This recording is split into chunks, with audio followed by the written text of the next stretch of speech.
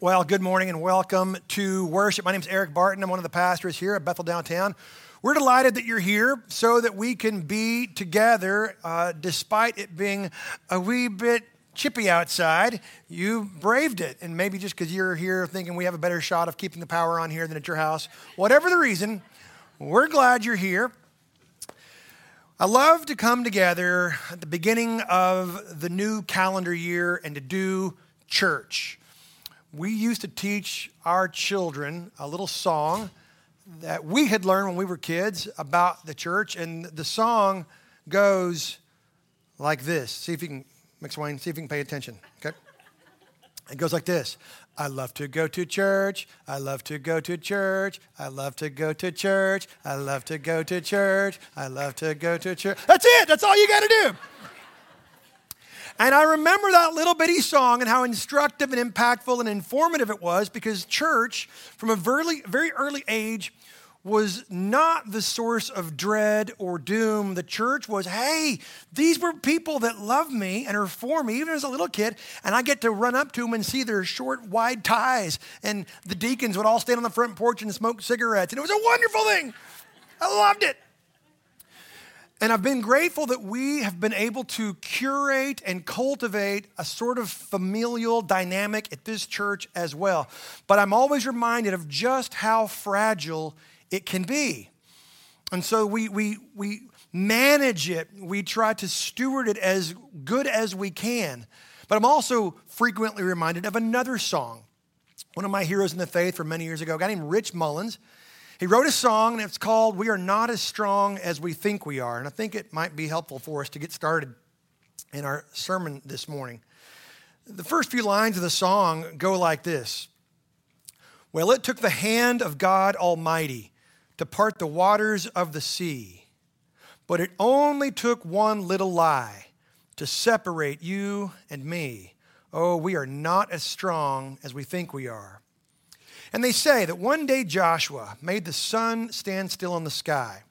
But I can't keep these thoughts of you from passing by. Oh, we are not as strong as we think we are. We are frail. We are fearfully and wonderfully made, forged in the fires of human passion, choking on the fumes of selfish rage. And with these, our hells and our heavens, so few inches apart, we must be awfully small and not as strong as we think we are. I think Rich was right. It simply doesn't take a whole lot to wipe us out as individuals, and therefore our families, our groups, our church, our community. So how we live our lives in utter volitional and connected dependence on our God matters. The moment we drift onto autopilot is the moment we start to sink under the waves, just like Peter did in the Sea of Galilee. We are never far from scuttling our lives. And so, our big idea for this morning, as we resume our sermon series in the book of 1 Corinthians, our big idea is morality matters. So we're going to discuss some morality matters, because morality matters. Now, I want to be super clear and proactive on this.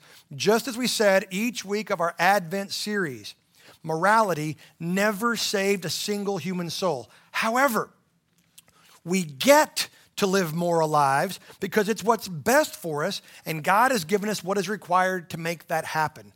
It's not that we have to live moral lives, it's that we get to. And the redeemed Christian, indwelled by the Spirit, equipped by the Word, and surrounded by the people, ever increasingly learns to love that. So that what we ought to do ever increasingly becomes what we want to do. Is that you? Well, it's supposed to be a bunch of people who gather together. We call that the church.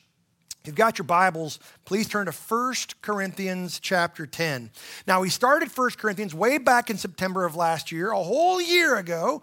We took a break right at Thanksgiving to roll into an Advent series. Last week, we started chapter 9, and this week we're going to look at chapter 10, not the entire chapter. I just want to reorient you and remind you how we got here, what we're doing in Corinth. We're in the book of 1 Corinthians because it follows the mission trips of the Apostle Paul. He does one mission trip through Galatia, he goes home. His second mission trip, he goes all the way up through northern Greece and Macedonia. He sees Philippi, he sees Thessalonica, he goes down through Berea. He preaches in Athens, and then he finds himself in Corinth all alone and on fumes. He stays there for 18 months, planting a church, discipling, teaching, preaching the people of Corinth. When he concludes that trip, he sails all the way back to Antioch, where he takes just a few months, and then he sails off on his third missionary journey back through Galatia, finds himself in Ephesus on the western shores of what is today Turkey, and he sits there for 3 years. And while he's in Ephesus, he gets a letter and a report from Corinth. He writes them a letter. They don't like it. They send him one. He responds with a second letter. That's what we have as 1 Corinthians. It's the second letter that he writes them, which is really fascinating because the church in Ephesus, where Paul is writing this letter, is really sort of what Paul is experiencing for the church universal. What is the church supposed to be, experience, do, and move forward? But he's writing to the church in Corinth, which is sort of the manual for how to do the church local. It's really interesting. The book of Colossians is going to deal with all these strange Eastern mysticisms and issues, but the church in Corinth is dealing with all these Western individualisms and human selfishnesses. Now, we're here in the middle of chapter 10. We said that the first 6 chapters of Corinthians is all rebukes. 6 different times he's just going to say, you idiots, you idiots, you idiots. Oh, wait, carry the one, you idiots. And he just keeps whipping them until the morale improves. But in chapter 7 at long last, we turn the corner, and 7 through 16 are all responses to some questions that he has. Now, chapters 8, 9, and 10 really should be just one big, massive chapter. It's all having to deal with the same idea. There's some obvious little topic breaks, but really chapters 8, 9, and 10 are all the central crux of the entire letter. Remember, Paul's writing to them because he's gotten wind of all these divisions and disunities and fractures in the congregation. 4 years have gone by since he's seen them, and so he's very concerned. Too much is at stake to let this church splinter off. And so the central issue of these middle 3 chapters is individual entitlement, or more simply, selfishness. Now, when I say selfishness, I don't simply mean someone is self-centered or arrogant, but of course that can be and often is a part of it. I mean by selfishness, an individual puts his own interests above that of the group or the church or the community or in certain cases, the family. How was your holiday? We had some of them. I'm not going to name them. They know who they are. One of my heroes in the faith, a guy named Bruce Waltke, he puts it this way. All through Scripture, the righteous, the Sadiq in Hebrew, the righteous are willing to disadvantage themselves to advantage the community. The wicked are willing to disadvantage the community to advantage themselves. And Paul was beginning to smell that emerge in the church in Corinth. So here's what I want to do. We're going to be in chapter 10. We're just going to cover the first 2/3 of this little letter. I'm going to read straight through the first 10 verses, and then we'll circle back and I'll unpack it. And then we'll just walk through verses 11 to 22, and then we'll apply it, we'll pray, we're out of here. Okay? So, 1 Corinthians chapter 10. Remember that our big idea is morality matters. First 10 verses, I'll just walk straight through them. For I do not want you to be unaware, brothers, that our fathers were all under the cloud and all passed through the sea, and all were baptized into Moses in the cloud and in the sea. And all ate the same spiritual food, and all drank the same spiritual drink, for they drank from the spiritual rock that followed them, and the rock was Christ. Nevertheless, with most of them God was not pleased, for they were overthrown in the wilderness. Now these things took place as examples for us, that we might not desire evil as they did. Do not be idolaters as some of them were. As it is written, the people sat down to eat and drink and rose up to play. We must not indulge in sexual immorality, as some of them did. And 23,000 fell in a single day. We must not put Christ to the test, as some of them did, and were destroyed by serpents. Nor grumble, as some of them did, and were destroyed by the destroyer. This is God's word. Wow. What are we supposed to take away from these opening 10 verses? It's actually some of the most fascinating literature in your Bible. It is the Apostle Paul 2,000 years ago doing biblical theology with some stories that occurred 1,500 years before him. Now, you kind of have to have that understanding. It is Paul doing biblical theology, and then we, 2,000 years after that, get to do biblical theology on Paul's biblical theology. That's pretty cool. So buckle in. Let me show you how all this is going to fit together. Remember that chapter 8 dealt with certain members of the Corinthian congregation wanting to have meat, and that activity, that action, caused some of the other weaker members to stumble and to struggle. Last week, Scott Gill led us through chapter 9, discussing how Paul is personally exemplifying laying aside his rights for the sake and responsibilities to others, and that is Christian ministry and service. Now, chapter 10 is going to use this wonderfully long Old Testament story to sort of illustrate and amplify everything that he said in chapter 8 and chapter 9. Now, all of that, remember, is an addressing of all the divisions and fractures that were happening in the church. Now, I've got to say, Paul said at the end of chapter 9, follow my example. I discipline, I buffet, I manage and steward my physical body. A couple things need to be said about that because it prepares us for what we just read in chapter 10. Paul's discipline of his body is not merely trying or attempting to manage sin. That's not what Christianity is. We don't just try to manage our sin. It's an intentional awareness that my person, my soul, my being craves spiritual things that are good for me, that God has created me to crave.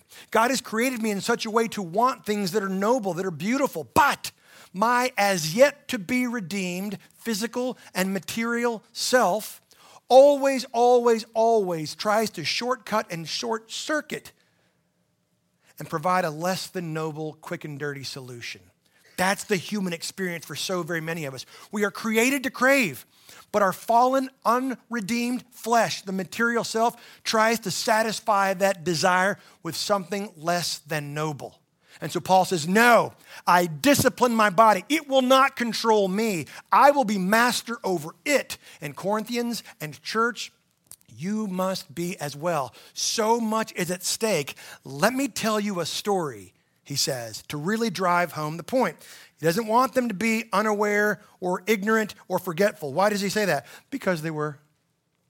Right there in verse 1 of chapter 10, for I do not want you to be unaware, brothers, meaning they were. 4 years had passed. And that's what happens with us. This is why we continue to gather back together every week. Our knowledge, our wisdom, our awe, it all leaks all over the place. That's why we mop this place about 3 times a week. Your awe, your wonder, you're just leaking all over the place.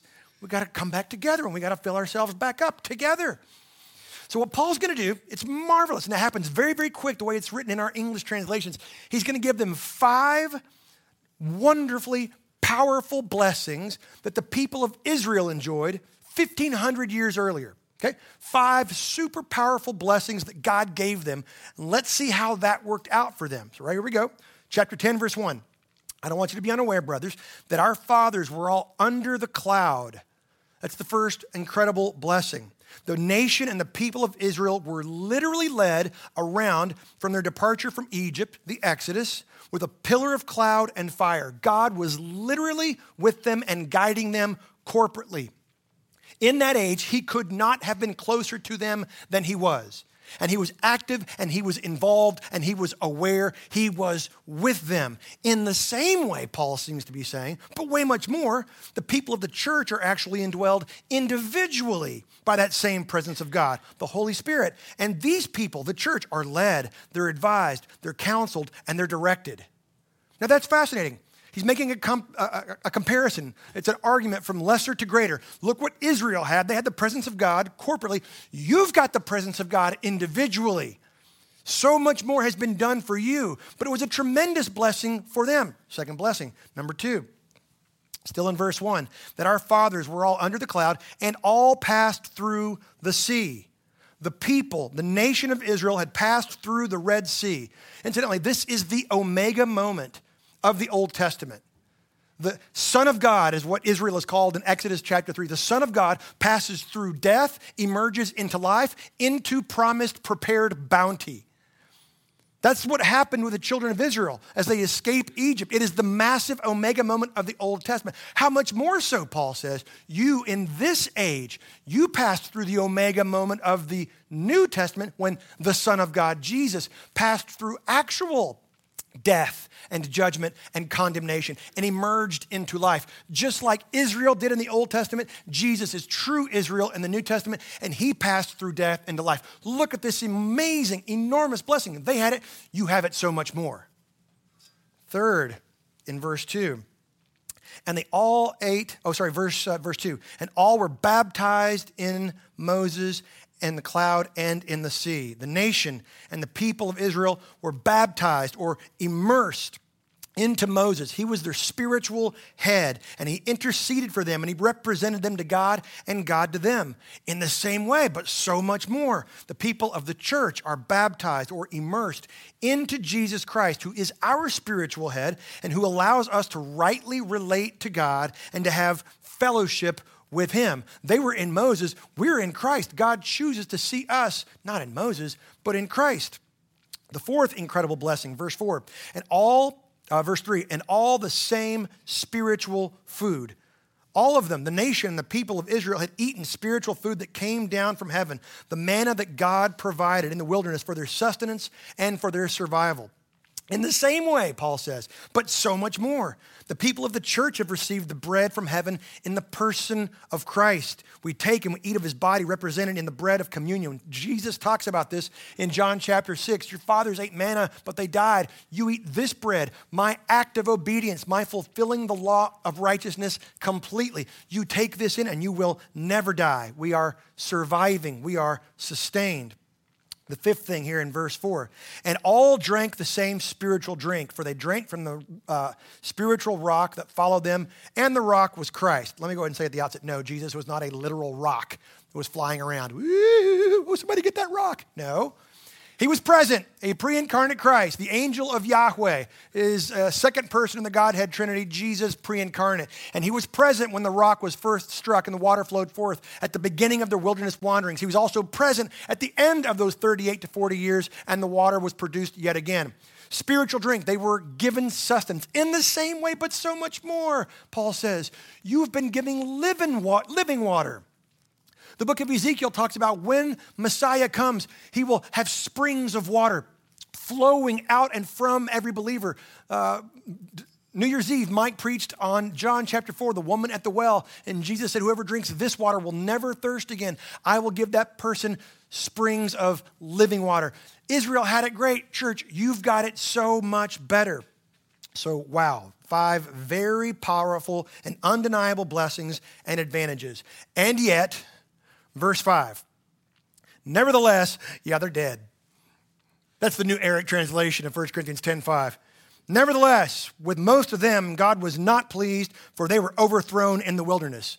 Nevertheless, all these things of God's provision, his power, his protection, they did. And God did it. Now that's amazing. In fact, almost all of them died, except for Caleb and Joshua, even Moses.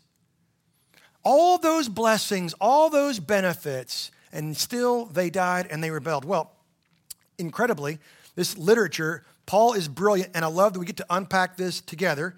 In the first few verses, we see that Paul's going, hey, the people of Israel had 5 amazing blessings. You've got 5 even bigger ones in the same way. Now, he's going to pivot, and beginning in verse 6, we get to be reminded of 5 massive failures as cautionary warnings to the church. We get to see what happens to Israel. And so now we get some story time, okay?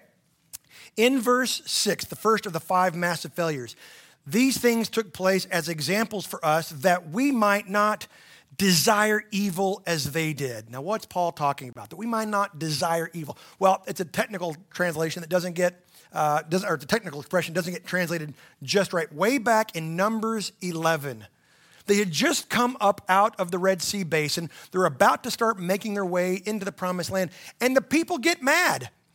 They start to grumble and fuss. And they say, hey, God, manna, cool, got it. We're sick of manna. Every day already, it's manana nut bread. It's manicotti. Come on, we want something more than manna. So God says, oh, you don't like the manna, do you? Okay, all right. You want meat, do you? Like, we want the meat. We had pots of meat back in Egypt. No, they didn't have any meat back in Egypt. We want some meat. Moses intercedes and says, God, Numbers 11, what are you going to do? These people want meat. There's so many people here. We could have all the herds of Egypt, and we wouldn't be able to feed all these people. And God says, and I love this, oh, Moshe, is my arm grown too small for you, little fella? Just wait and just watch. The next day, the winds blow, and millions of quail are blown in, so much that even I could shoot one with a shotgun. So much quail lands around the camp that it is stacked 6 feet deep. And God said, you will eat of that quail until it comes out your noses. Now, that's a gross party, all right? While they are eating of the meat, the text says, while the meat was still in their teeth, God strikes them with a plague. And 23,000 of them die. Whew, that's a bad congregational dinner. We never serve quail at our congregational dinners. It's just too risky. We're not going to do it. In the same way, the people of Corinth, remember back in chapter 8, were demanding their right to eat meat because, hey, I'm a Christian. It's no big deal. I should be able to get meat. Paul says, watch it. Don't get all arrogant. Don't get all cocky and proud. This is written for us as a warning. Don't do it. Second massive failure, verse 7. Do not be idolaters, as some of them were. As it is written, Exodus 32, the people sat down to eat and drink and rose up to play. Exodus 32 is that wonderful story where Moses is up on Mount Sinai with God, and the people get restless. And they say, hey, Aaron, we need something to do. There's no fidget spinners. What do we do? What do we do? And so Aaron says, give me all of your gold, all of your jewelry. They do. He throws it into the fire, and out pops a golden calf. It just so happened, this is the craziest thing, Moses, you should have been here. I mean, like, no, really, Moses, you should have been here. And so the people, the text says in Hebrew, rose up. They ate and drank and rose up to play. They were not playing cornhole or ping pong. It's a Hebraic expression for a grand sexual orgy. Moses says, don't do that. With them, God was Paul says, don't do that. God was pleased. Moses comes down, sees what's happening, breaks the 10 commandments, takes the golden calf, grinds it into powder, mixes it with water, makes them all eat it, and they died. That's what I'm talking about. That's church discipline right there, baby. We don't do that anymore, and for very good reason. But thousands of them died, and God was very displeased with them. Why?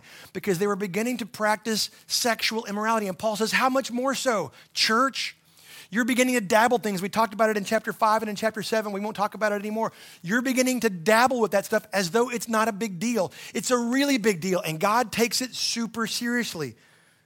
Even though you're a Christian, you don't have those kinds of liberties. Well, the third massive failure, verse 8.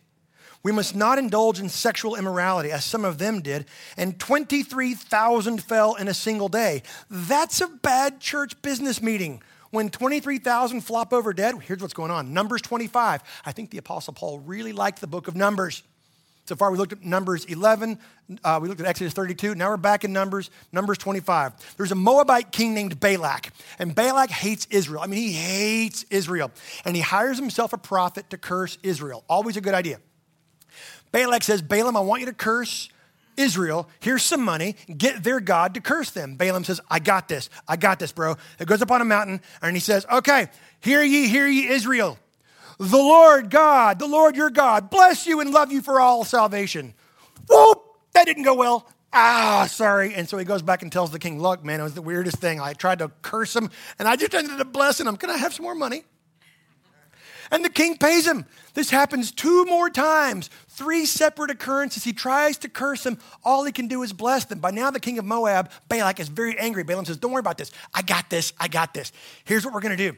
We're going to have God judge and destroy Israel. Balak says, how are you going to do that? And Balaam says, I got Moabite women. And so Balaam sends in all of the Moabite women to go to the men of Israel. And they say, hey, why don't you come over to our Moabite pagan lock-in where we have meat. You're sick of eating all that manna nut bread and all that manicotti, right? We've got meat. Come on, come with us.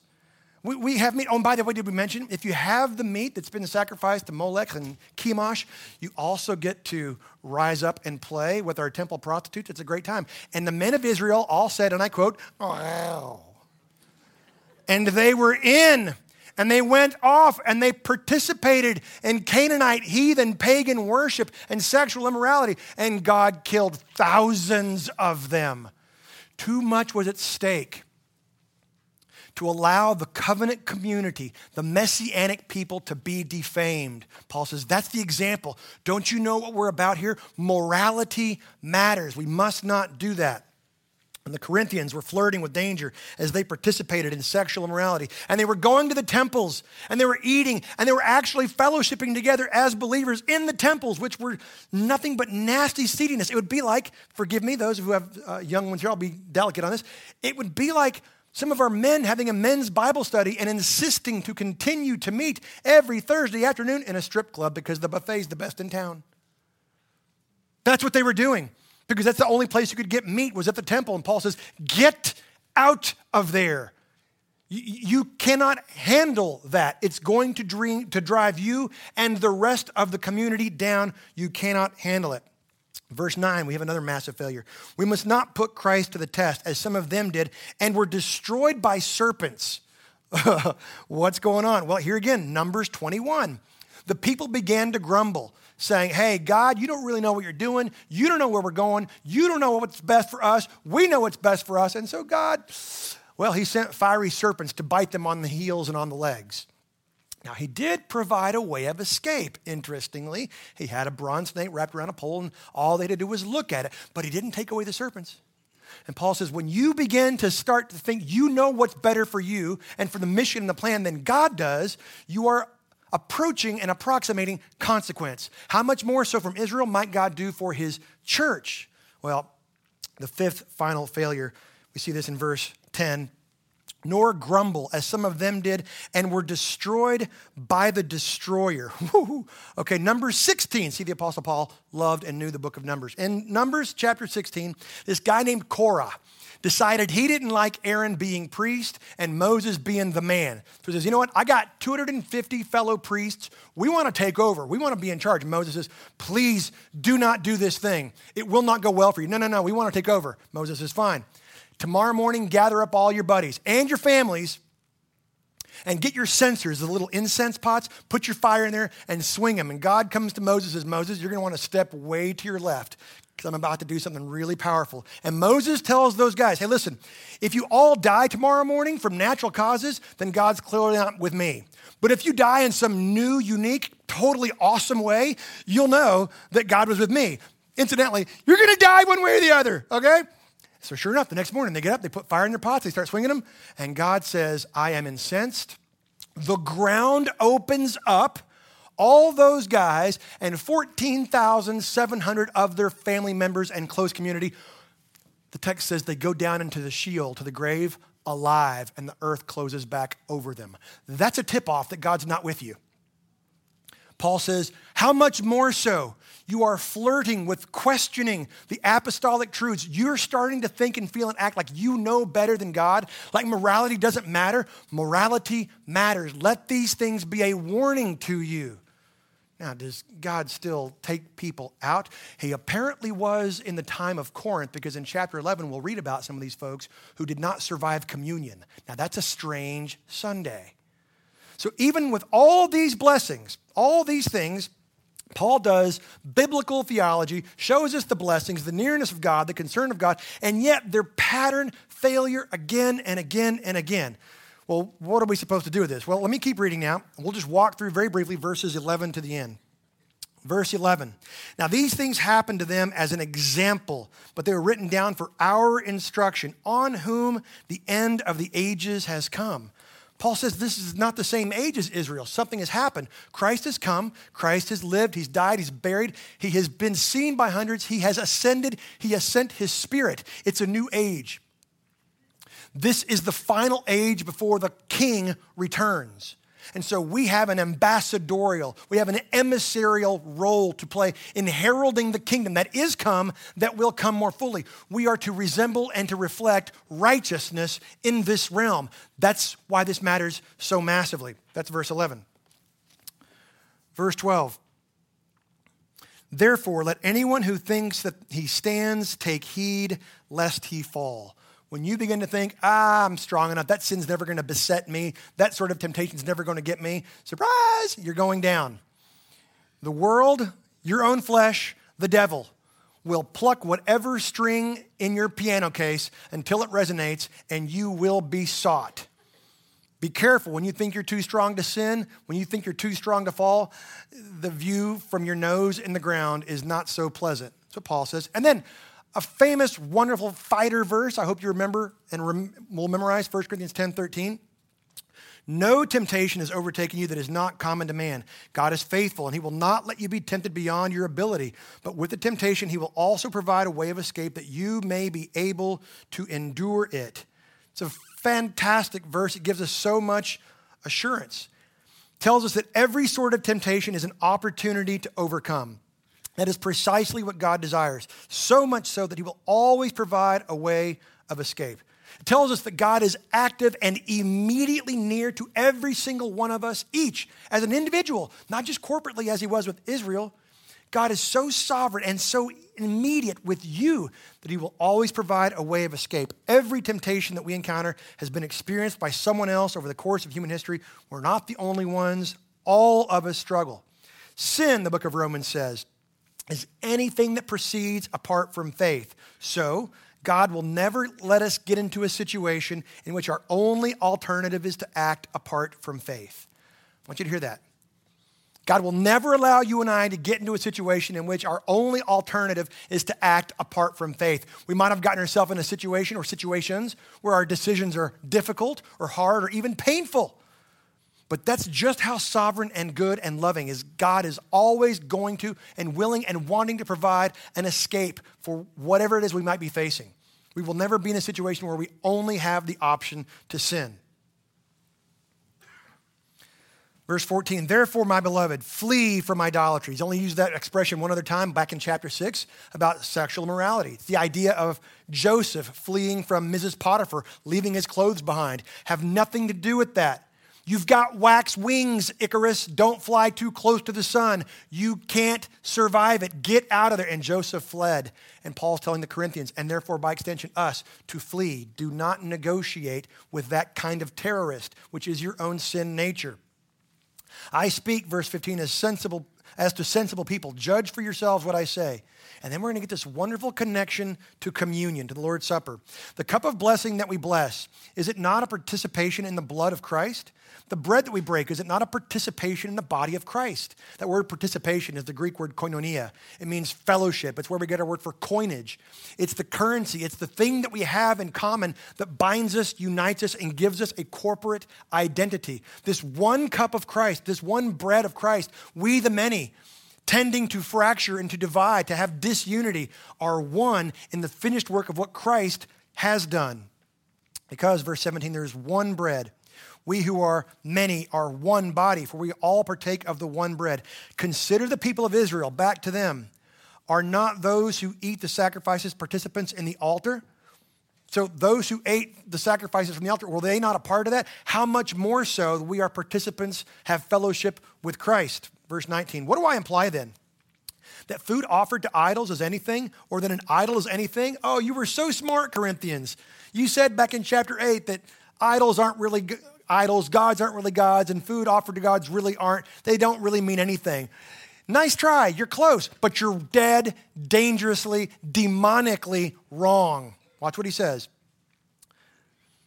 No, I imply, verse 20, what pagan sacrifice they offered to demons and not to God. I do not want you to be participants with demons. It's one of the most basic pastoral verses for a congregation right there. I just don't want y'all to be participant with demons. Can we just start there? That'd be nice. Could you just stop with all the demons? Okay, awesome. Moving on. You cannot drink the cup of the Lord and the cup of demons, or more appropriately, you must not drink the cup of the Lord and the cup of demons. You cannot partake of the table of the Lord and the table of demons. Shall we provoke the Lord to jealousy? Are we stronger than he? No. All of these rhetorical questions are intended to get everyone to agree with one another and to say, we agree with you, Paul. Now let's all come back together. There were some who were saying morality doesn't matter, like the Greek Epicureans. It doesn't matter. I can go do whatever I want. Wrong. Morality matters. You are representatives of the coming kingdom that has come already. So, strange little opening to 1 Corinthians 10. What do we take away from all this? Morality matters. Let me just give 3 very quick implications on this. Number 1 goes like this. God's blessings do not guarantee godly living. Have you noticed?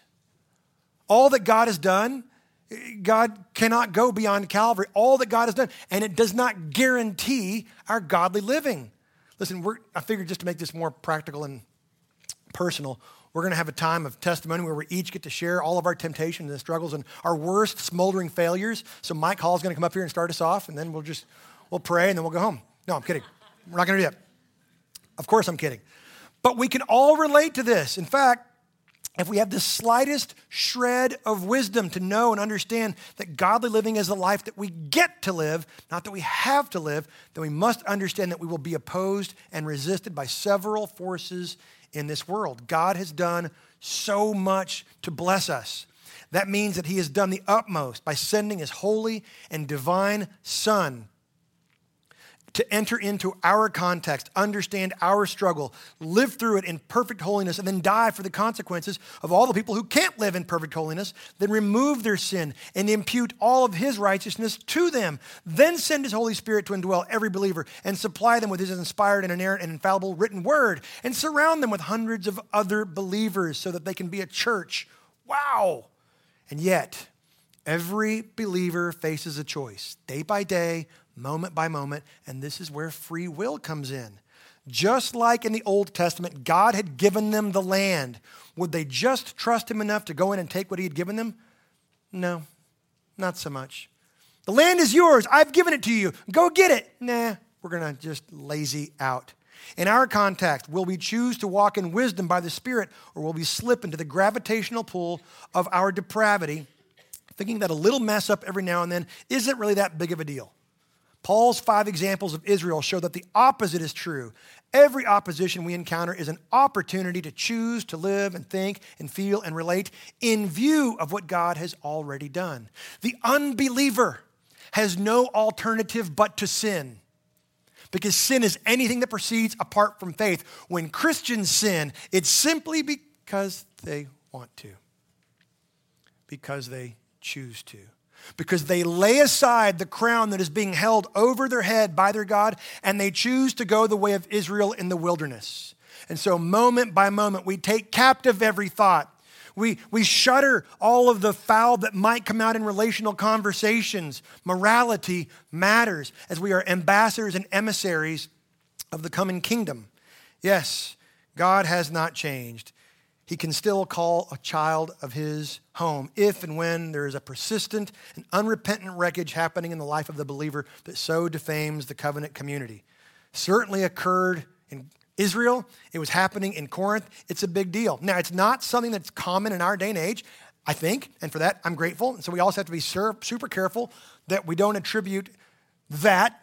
Anytime somebody doesn't live to be a ripe old age, we just assume, God took them out, God took them home. Not necessarily. But the warnings remain and they persist. The point is that God is sovereign and he is holy and he has blessed us with victory to take it, to live the life that he has created us to enjoy. Second point goes like this. You can't handle it. You can't handle it. You're not really supposed to even try. No one's ever gotten out of this life sinlessly.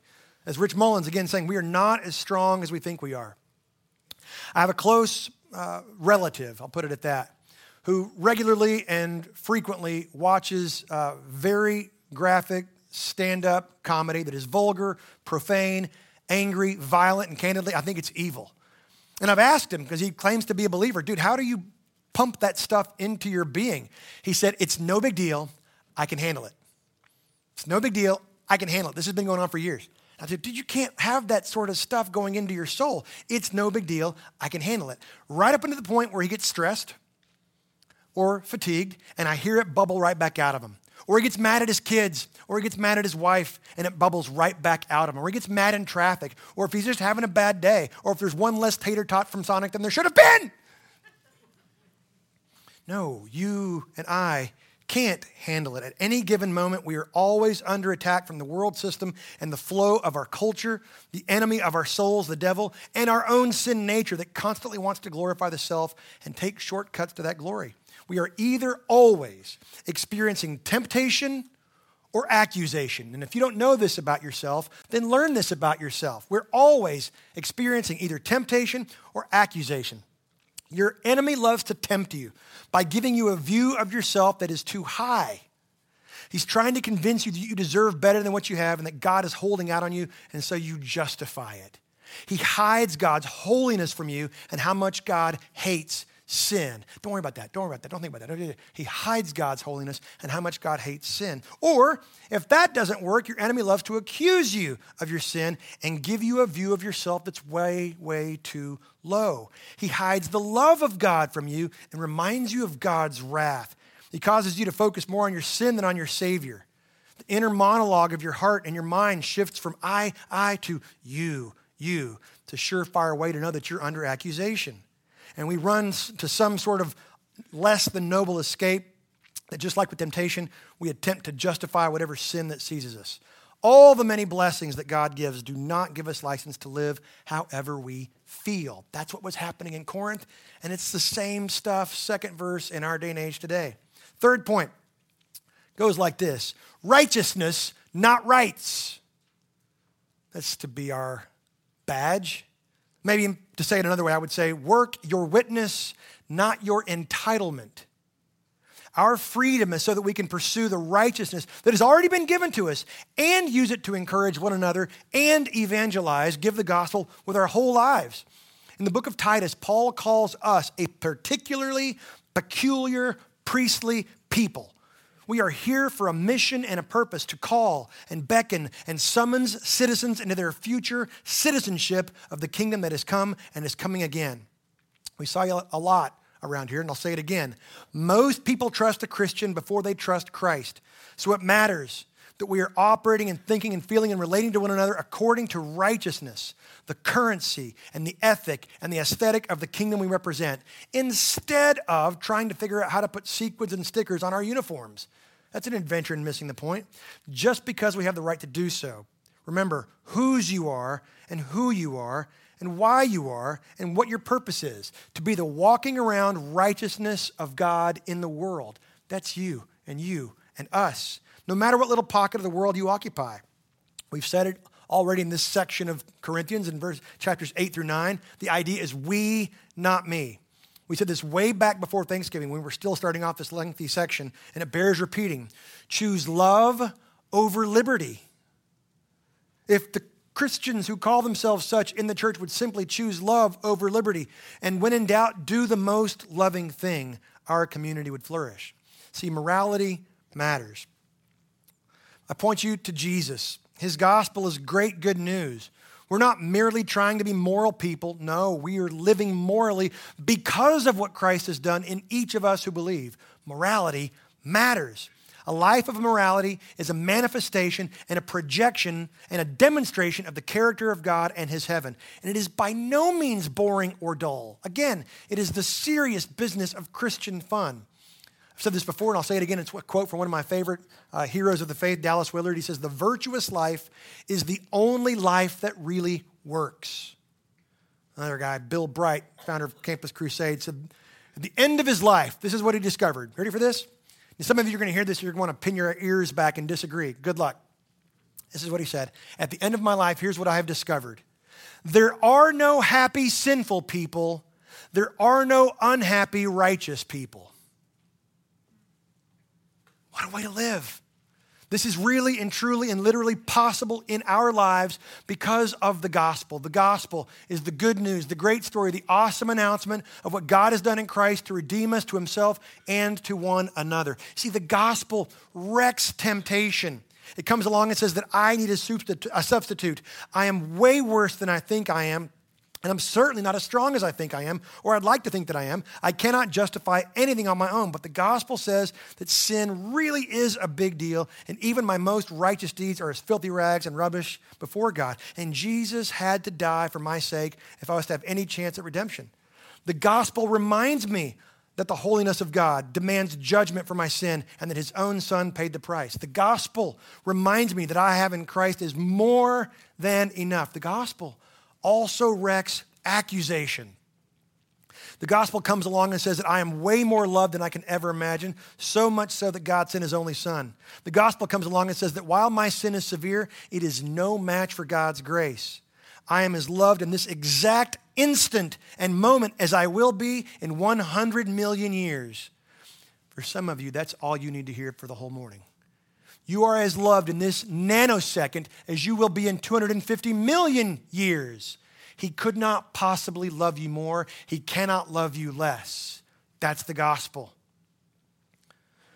The gospel reminds me that I am accepted right now by God completely. And so praise God for what he's done in Christ. And may we learn from Israel. May we learn from Corinth and also provide positive examples for our incoming generations of younger believers and Christians. Morality matters. We get to be moral. Let's pray together. Father, thanks for the morning and thanks for your word. I pray that all those gathered will have heard a better sermon than the one that was preached, and that you will continue to connect, communicate, and convey your truth to us, that we would be changed ever increasingly to the likeness of your son, Jesus. And Father, if there's anyone here this morning that does not know you, that is simply trying to figure out how to erase some red X's with gold stars, would you reveal to them the folly of that approach and show them Jesus, even in this text, that they would step out of darkness into light, out of death into life, and they would begin a life walking with you in the nearness of you. For the rest of us, Father, would you remind us that our lives and our conduct in this world, this community, this church, and our families and our homes matters. We are expressing righteousness and its rich reward. May the gospel continue to sound forth from this place. We pray all these things in the power of your Spirit and in the name of Jesus. Amen.